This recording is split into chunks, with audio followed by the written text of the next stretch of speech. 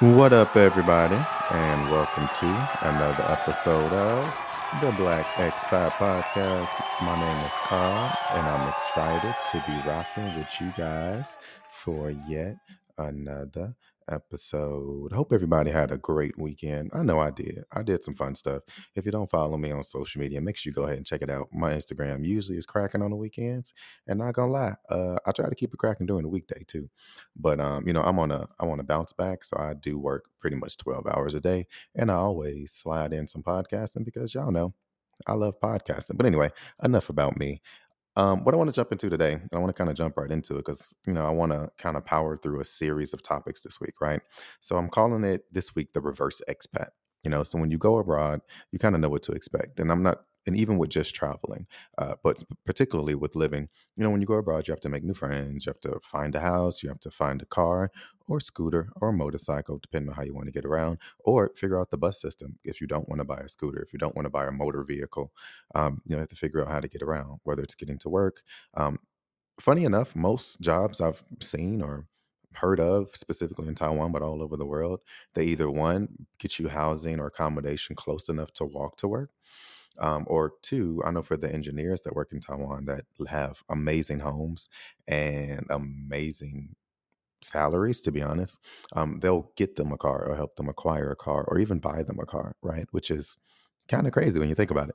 But anyway, that's something that you have to adjust to. But what I want to focus on for this week, is when you come back home and you become the reverse expat, right? Yes, I have friends, and we all have friends from our hometowns and home states and home places, but they change. Just as you change from being abroad, when you come back home, things change, right? Now, some things stay the same. Maybe where they live has stayed the same. The things they like to do for fun has stayed the same. Some of those things do stay, similar to what you know and what you remember, but personalities change, experiences change. You don't talk about those experiences as in depth if you would if you were, in the same place at the same time. So it's really important to kind of reflect on that and keep that in mind when you're coming back, because you kind of become a reverse expat in the space that you are already in. And, I've talked about this in different ways before on the podcast, but I'm specifically want to focus on friendships just for today, like the friendship experience, what that is like, what that encompasses, and how that feels, right? Because it feels very, very different. Now, I've been away for 11 years, but, even if when I went to college and came back, it was different, right? My friends had developed, relationships, and not necessarily even friendships, just experiences and ways of doing things, without me being there. When I come back, it's like, yeah, let's link up. We're guys, we're buddies, we're friends, whatever. But it's still an adjustment period for both sides. And I know for those of us who date and have dated while having friendships, but friendships that were, consuming or consumed a lot of your time, a lot of your energy, and a lot of your fun parts, right? The fun parts of your life, it's difficult when you're dating because you're like, man, I want to hang out with the guys. And your girl's like, but this ain't what we usually do. Or, your boyfriend's like, yeah, I know you want to kick it with your girls or whatever, but, like, can I come? And you're like, nah, man, it's brunch. And, now that we're older, it sounds crazy to say things like this, but it is something that happens, and it's not an organic transition, right? Because it doesn't happen as often. Like, I don't have any friends myself that's lived abroad and that's come back and I'm like, yeah, let's kick it all the time. Like, I've always been that friend that's kind of come back, and I'm very fortunate to have good friends who welcome me back and welcome me back into their lives, and then we do different things, so on and so forth. So I've been fortunate enough to have that just as a result of having amazing friends.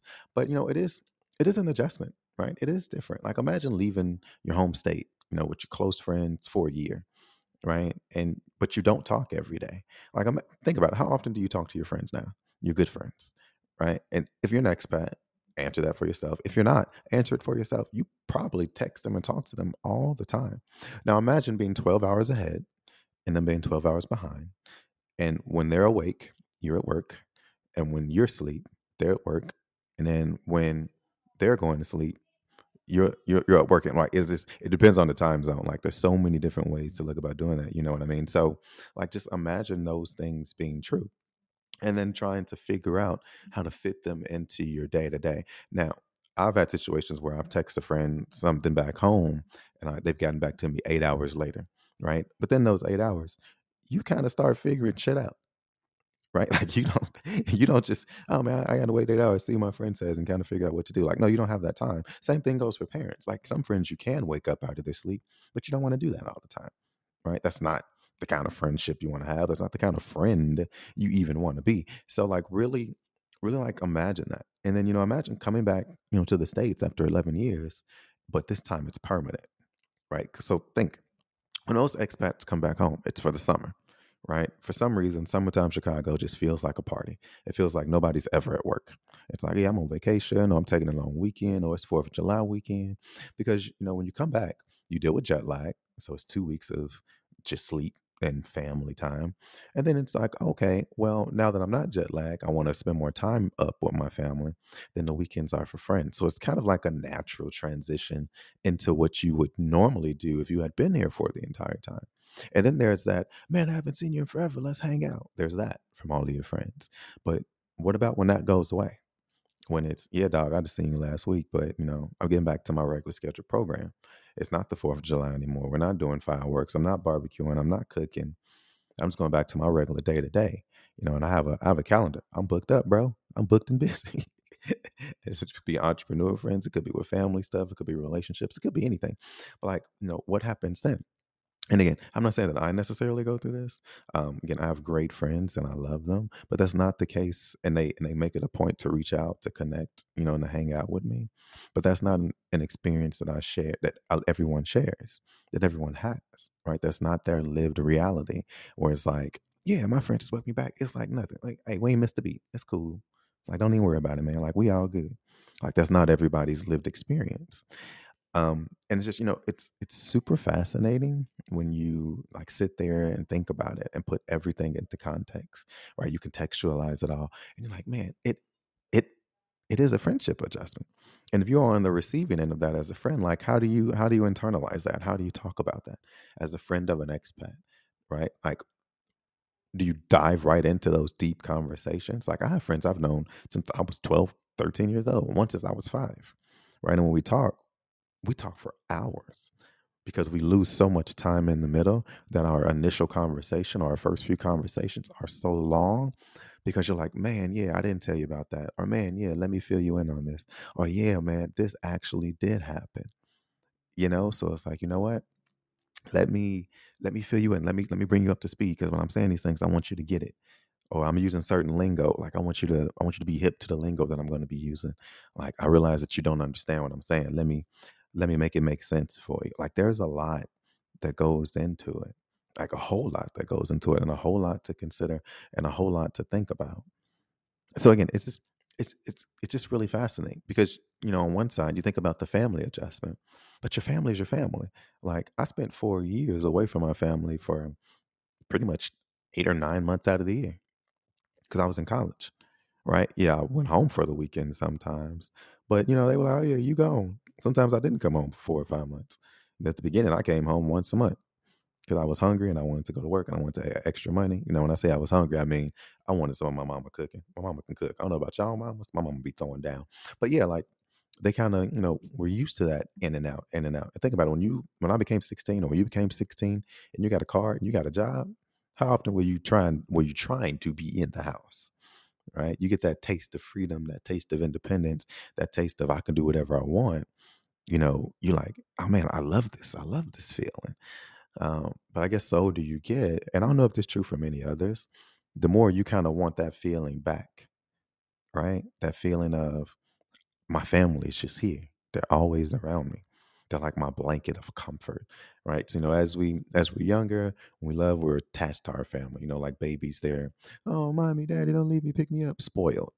And then once you reach adolescence and you're going to be a teenager, you're just fighting to get away.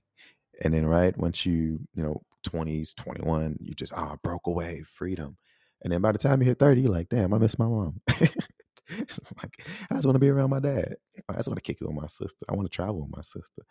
Right. And then you have kids. It's like, oh, I want my kids to be around my family because I want them to be raised the way that I was raised. Like, it's such an interesting cycle, but it's not the same cycle for friendship. Or is it? Right? Is it similar? Like, do you think similarly? Like, do you see yourself do you find yourself hanging out with friends that you've had when you were younger? Or do you see yourself outgrowing your friends and finding new friends? But then how authentic and how real and how original are those friendships if you keep cycling through friends, right? Like, again, I know I'm fortunate and beyond blessed to have friends I've known since high school and grammar school and elementary school that are still in my life. I love them. They also know me better than most people. They pick up on little things. I can trust them with any and everything because they know many, many things about me. Maybe not everything because when I've been abroad, when I come back, I tell them everything. It's like, yeah, man, that's crazy. I do that. And I want to hear everything that they've done too. And it has to be a double-sided relationship. One of the things I learned early on when I first started coming back and talking and interacting with my friends was you have to listen to what they've been through. And there's value in that, right? There's value in friendship, obviously, but it's not just you, it's them. Like, what have they done? What have they been going through? What have they experienced? How can you be helpful to them? How can you help them adjust to whatever they've been going through? Like, one of the things that I really hated is that, one of my good best friends, I went into higher, administration and, was on the track to be vice president of the company. And I just wasn't here to talk with him and through an experience that he had with leadership. I had had all these years of leadership experience, but then when a friend of mine needed me and I picked up and I knew that he needed me after talking to him after the fact, I couldn't be there. And I know that it's not my fault or his fault, but it's like, man, I felt bad for not being there. And that was a learning moment for me to be a better friend. Even when you're not physically present, you have to be there. So it's not just a text, how you doing, what's up, what you need. Like, it's more than that. It's all right, I'm gonna carve out space in my life, not just in my calendar, in my life, just to talk to you, just to be a friend to you, even though we're miles apart. Because your friendship means a lot to me. I love you. When I come back, you're there. If you ever came to where I am, I'm here for you. I got you. I'm gonna show you around, make sure you have a good time, et cetera, et cetera. So I mean, these things are important. But like being a reverse expat when you come back and you're staying for an extended period of time, like not just a couple months or a couple weeks, like several months, years even, like undefined amount of time, but you're committing that amount of time, right? What does that mean? Right. So again, this is a little something to think about. This is a happy topic. I start my Mondays off with a upbeat topic. But yeah, if you got some great friends out there, let them know. When was the last time you told your friend, like, man, you're a good ass friend to me. Thank you. You always there when I need you. Or even when you're not, you can't be there. You make it a point to follow up and reach out to me. I love you. Thank you for being a good friend. Right? Like, and not all friends are good friends in the same way. Some friends are negative as hell, and you don't want to be around them. But what? But but when you need them, they're there. So just acknowledging what friends you have and in what way, and the benefits of that. So that's all I got for today, y'all. Have an amazing Monday. Have an even better remaining of your week. I love y'all. I'm Carl, the Black Expat. I see you guys on Wednesday.